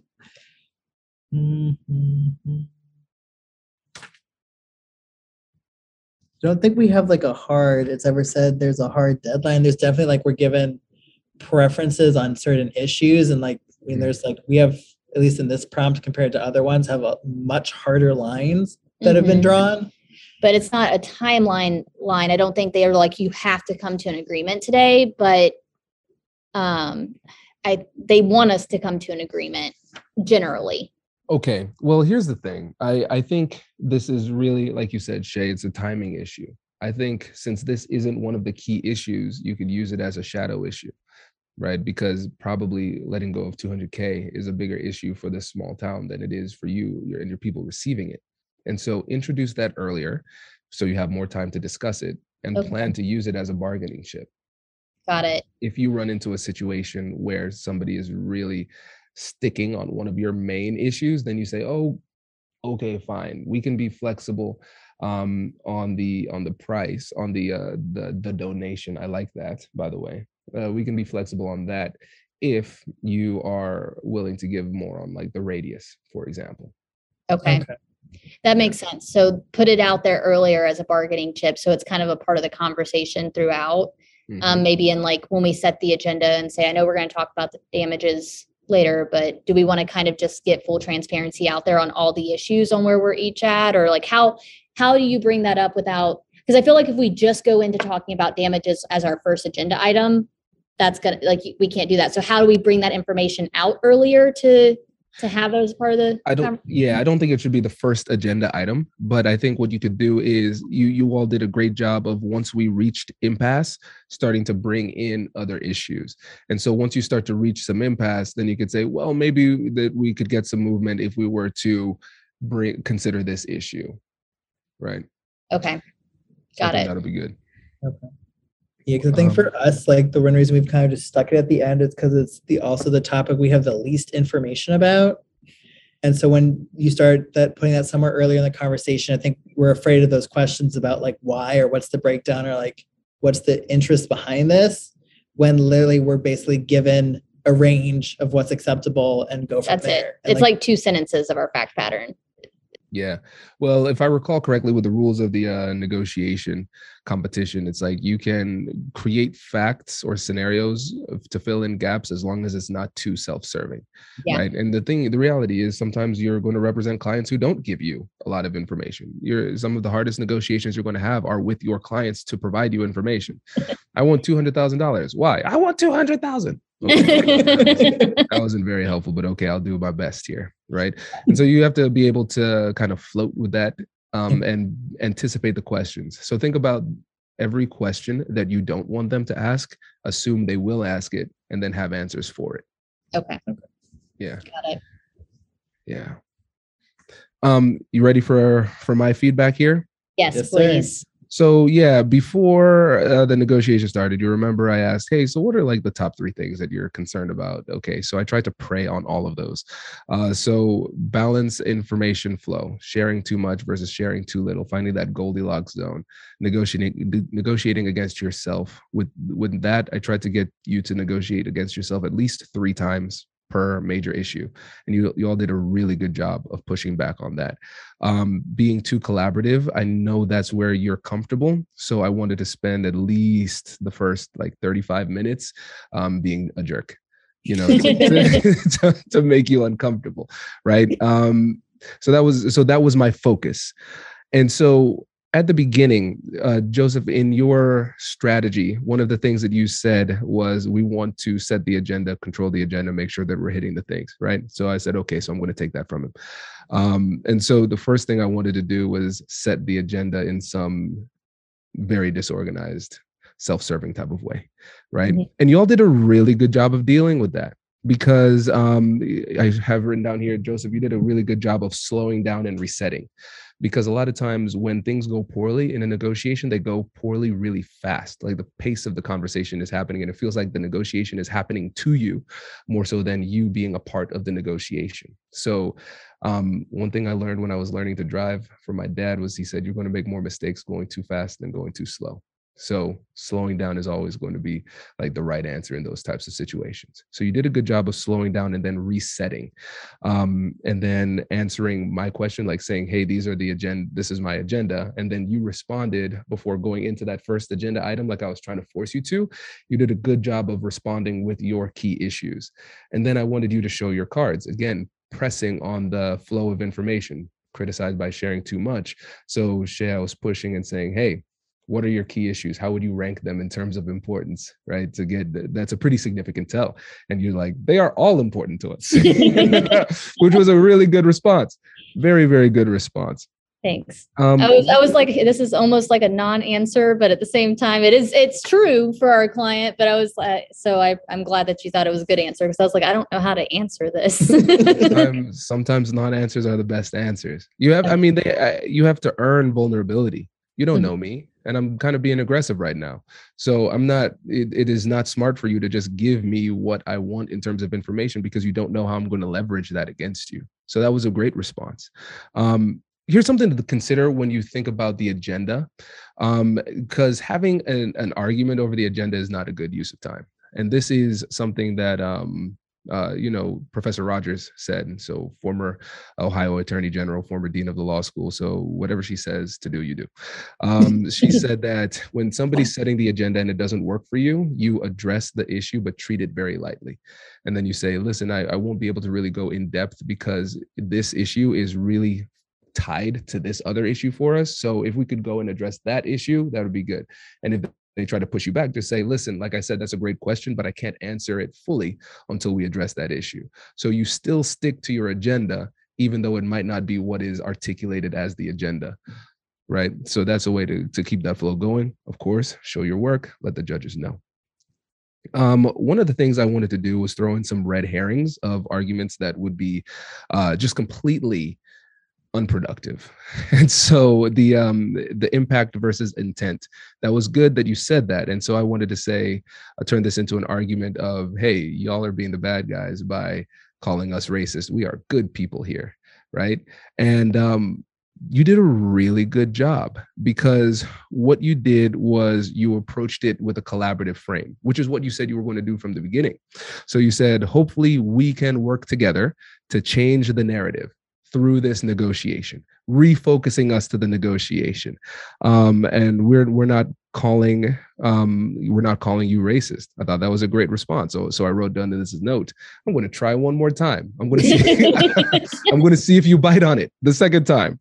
And again, no, you said it depends on the conversation. What happens on the conversation, that's how the narrative would be framed. But we have an opportunity here to work together. You refocused on the matter at hand.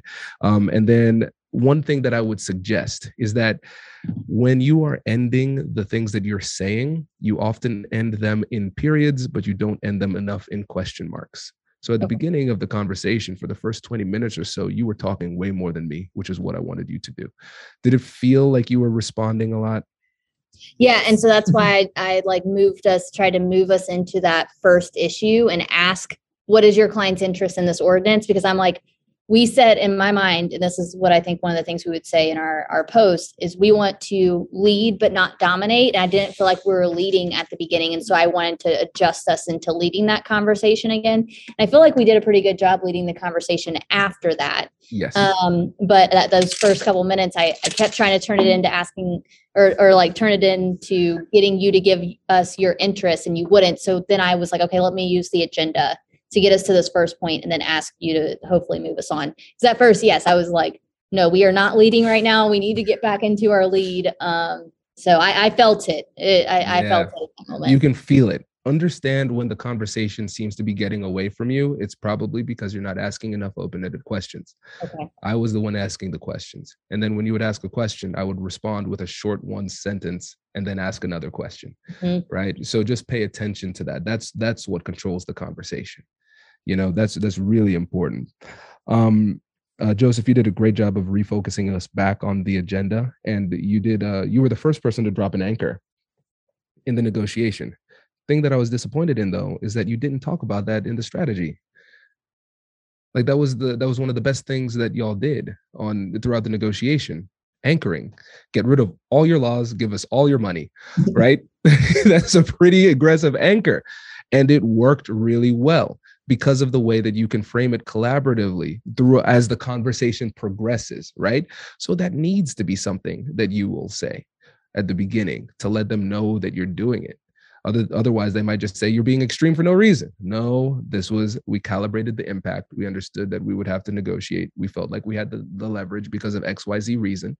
And that's why we felt confident hitting them with a hard anchor. So that was really, really good. You just need to make sure that you're letting the judges know beforehand. And I guess I have a question with that because especially I'm in Professor Lee's negotiation course right now as well. And when we talk about anchoring, it's one of those things that's kind of like used cautiously and used carefully and make sure there's a purpose behind it. And I feel like compared to some of our other moots on this problem, anchoring either hasn't worked as well or we're not the ones who set the anchor and that's worked in our favor. So I guess in terms of making that balance between the pre and the actual negotiation, do you think, I guess, going forward, it's something we should just do and anchor it and just say we're going to do that? Yeah. And in my opinion, anchoring is the most powerful negotiation tool at your disposal. And this is the first time we anchored so low as well. Like even with, I think one time we did come in with a 0.25 in one of our moots as our first offer to come down to 0.25. And so it did feel, this was the first time we had been like, get rid of both. Yeah, and I feel like it worked really well though. It did work. And the thing is, let me say something radical. Anchoring always works if you know how to use it, if you know how to recover, if you consider the potential responses. It's a limited a set of responses that people can give, right? So if you consider each of the responses, then you'll be fine. The anchor gets more real the more that you say it. So you want to repeat your anchor as often as you can. The more you say it, the more legitimate it becomes. It's like political advertising. The people, like politicians, aren't going to stop after one ad and say, oh yeah, I think they got it. No, we're going to keep saying it over and over and over again, right? And so you say that again. The reason why we don't want this law is because of this. The reason why our clients think it's important that the law is removed is because of this. The reason why the radius doesn't work for us is because of this, right? And you just stick to it. It's about the way that you play it after the fact more so than the anchor itself. Okay. Anchoring always works because it's a psychological tool. Like I'll send you all an episode, and for the podcast listeners, I will put the episode in the description too. It was like from August 2017. I love anchoring as a tool. You just need to know how to back it up. Okay. That's the thing. Do you think this? So what I think worked really well, and I wanted to get your opinion on, is he anchored, and then I asked which of these two would be most important to your client. Like which one keeping? Because for us, we have to get rid of the rental ordinance. Mm-hmm. And so knowing that, it seems almost like the other side in this competition, at least, it has to be the family, like the multifamily ordinance that is more important to their client. So then I was able to come in and say, well, we can budge on that if you get rid of this one. Do you think that was smart, a good strategy to keep using? Or do you think that that open-ended question would open them to potentially say, well, we really care about this rental ordinance, which was my concern when I asked the question. But I think it's almost impossible that would be there. You just have to consider how to respond if it is. Like we need to consider that rental ordinance, and then you just respond candidly and say, not even why. I would just because that if you ask the question why, it forces them to to like defend themselves. Like the only response is kind of defensive, like, oh, I have to substantiate it, right? It makes them more entrenched in the position. Something that you could look into that I like to use to substantiate anchors, and again to get people to consider that reality.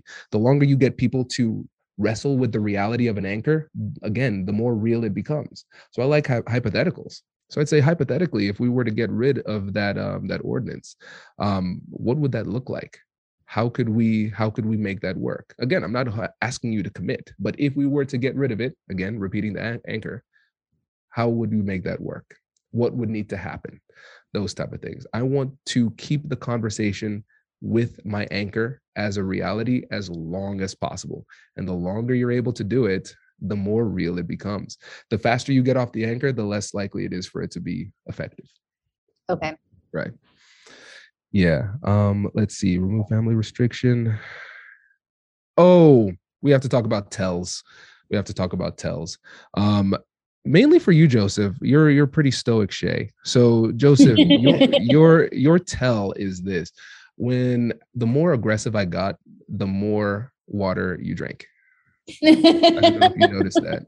And so like it's a shaker bottle. And so I can tell like there's nothing left because I could hear it rattling. Right. But the more aggressive I got, the more you drank. And sometimes it would be before, like, oh, Kwame just hit me hard with something aggressive. I'll drink while Shay responds. Or even if you do a good job of responding, then you have to, it's like what you do to relieve your tension. Yeah. And so it's important to relieve tension, but it's important to not be seen while doing it. I know as Bill listens to this recording, he's going to laugh because I always tell people, people can't see your toes unless you're wearing open-toed shoes. And then why are you looking at my feet, you weirdo? Right? So like balling up your toes, that to me, that's something that I like to do because nobody can see it, but it relieves tension. So you have to figure out a way to relieve that tension in a way that's not a tell. Okay. Right. So when you look at the video I'll send you a link to the video. You'll see like it happened about 3 times. The third time I was like, I wonder if I can get him to drink. Definitely no, that's definitely, yeah. Let's see. Oh, okay. So one of the aggressive things that I said was, I essentially said your anchor was unreasonable. I wanted to see like how you would handle it. You have to be very careful about the way that you respond, because a good negotiator will listen to everything that you said, and then you say one thing, we latch onto it. It's like blood in the water for a shark, right? And so, Joseph, one of the things that you said, which was a tactical error, was it may not be reasonable. Right? It may not be reasonable. I was like, oh, so okay. And so you see how many times I went back to that, right? You owe me nothing. And so when I say something like that, you don't owe me anything. You don't need to give me that. Even though it's true, you don't need to give it to me, right? One of the things that we do a lot of times, especially when you are more collaborative, like both of you said, is that as you are listening, you nod. You nod a lot, right? And so you have to be careful when you do and do not nod. And you can't encourage me, because I'm seeing that and then I feel encouraged, I feel emboldened. And so the response would be to just stoically look, nothing, no response, right? We cannot accept that characterization of my anchor as unreasonable. That's one thing, because again, it destroys the anchor, right? Mm-hmm. So we have to keep on acting as if it is real. Yeah, I kept on trying to get you all to negotiate against yourself, but didn't work. I never did. That was really good because I was pushing really hard. It was hard. Yeah. It was hard, but I could tell that you were just like, nope, I'm not going to give an offer. I'm like, well, we need an offer. Mm-hmm. No, it's good. Yeah. And one of the things that you said in response, Shay, was, Kwame, I heard you say blank. I heard you say, as a lead in to something else, is always a strong thing to say, because the most persuasive thing that somebody says or that you could say to somebody is their own words, right? So whenever possible, latch onto that. The same way I did with you, Joseph, right? It may not be reasonable, right? So I heard you say, use that a lot. And then when I was trying to get you to negotiate against yourself, you answered my question with a question, like what flexibility do you have? What adjustment can you make? You're like, well, before we say this, it would be helpful for me to know blank, right? Responding with a question when somebody's asking something aggressively is a good way to push back against the negotiating against yourself. One little semantic thing that both of you did that is small but has an impact is the phrase kind of. What do you think about kind of? It's wishy-washy and not really like you're trying to like put a qualifier in a statement that doesn't need to be there. Exactly. And again, I was being aggressive. The more aggressive I got, the more you said kind of, right? No, it's not kind of. It is what it is, right? So you have to recognize there's some points in these conversations that are more important than others, right? When I'm giving an offer, when I'm pushing against your offer, when you are responding, when I'm being aggressive, like those points in the negotiation, let's call them inflection points, they're more important. And so I'm listening. If you say kind of, I'm like, they're not serious. Like this is a point where I can really push. So you don't want to encourage aggression by being too tentative when it doesn't apply. Right. Let's see.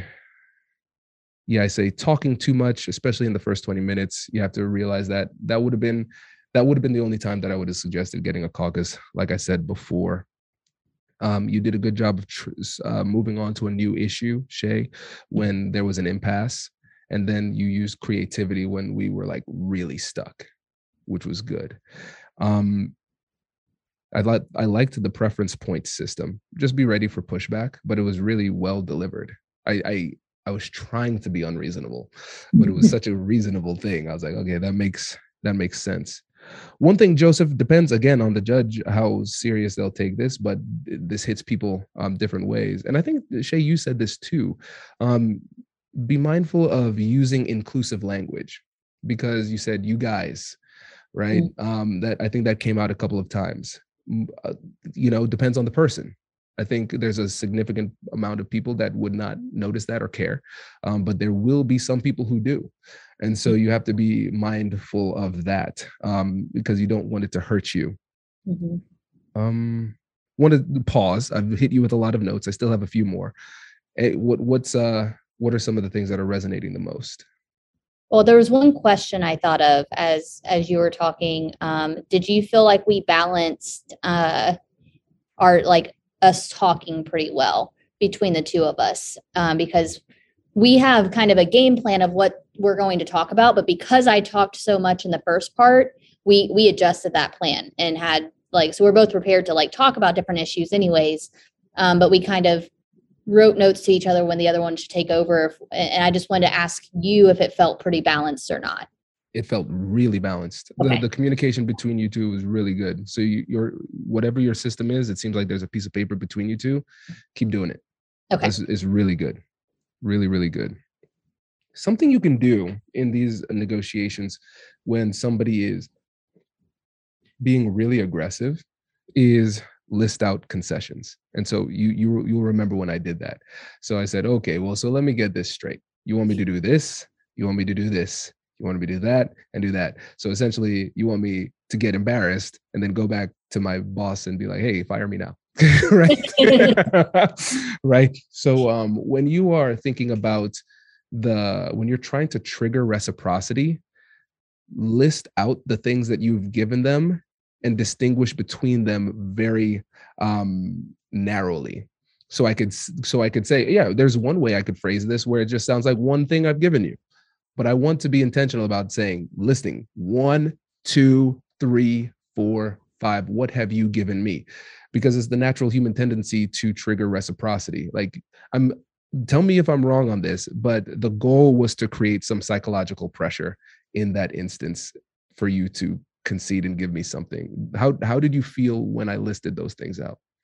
So my initial reaction was to instantly try to find, okay, what have we given them already? Not necessarily give more, but try to frame it where it's like, yes, we're getting X, Y, and Z, but we also gave you A, B, and C kind of thing. I don't think my brain worked fast enough to find things. But that's what my initial gut reaction was.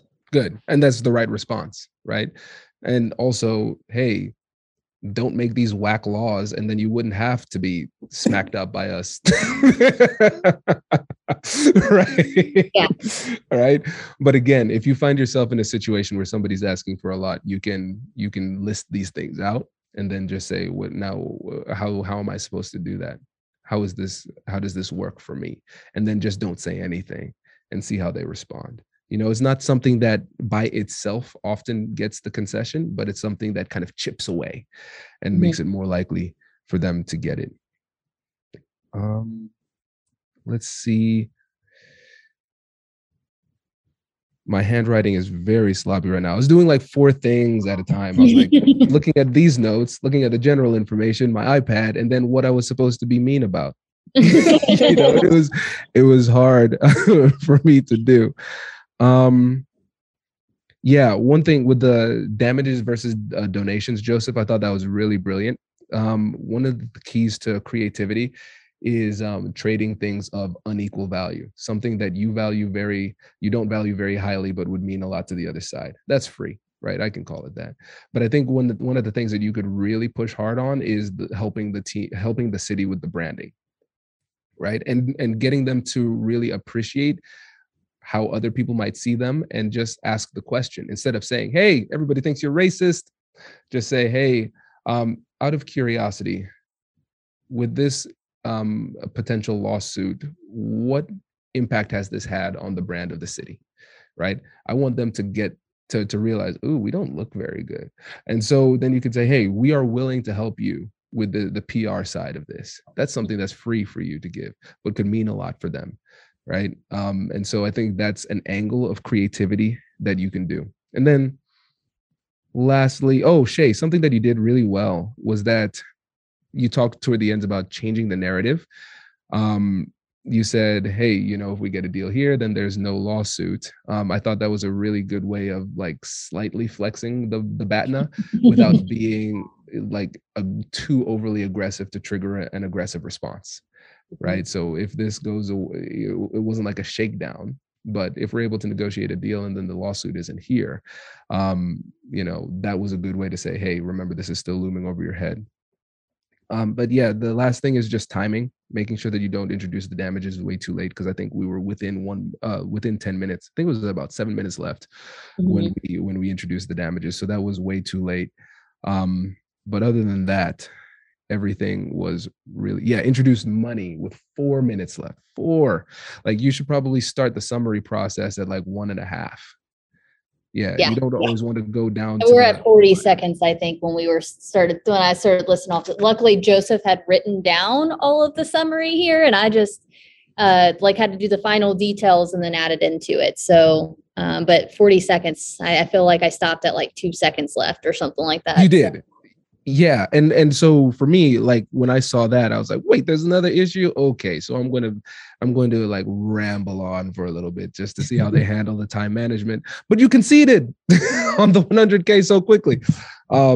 So it didn't really matter, but yeah, just be mindful of the time all the time. So like there should be a trigger in your head where if it's like 2 minutes left, then like you should, like the next thing that you say should be the summary, because if you give it to me with 90 seconds left, I could ramble for 75 seconds and then we all look silly at the end.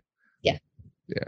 So that's it. We have finally gotten to the end of my notes, but kind of want to sit back and ask you, what were the key takeaways for you for the session? One big one is it's okay to feel uncomfortable in certain situations. So especially when you try to get us to negotiate against ourselves, when you were aggressive on like, hey, I've given you all these things, just, taking a deep breath, responding, that like we like to be collaborative. So uncomfort is not our strong suit, but like, I feel like after today, I feel a little bit more comfortable being uncomfortable. And that's probably my biggest takeaway.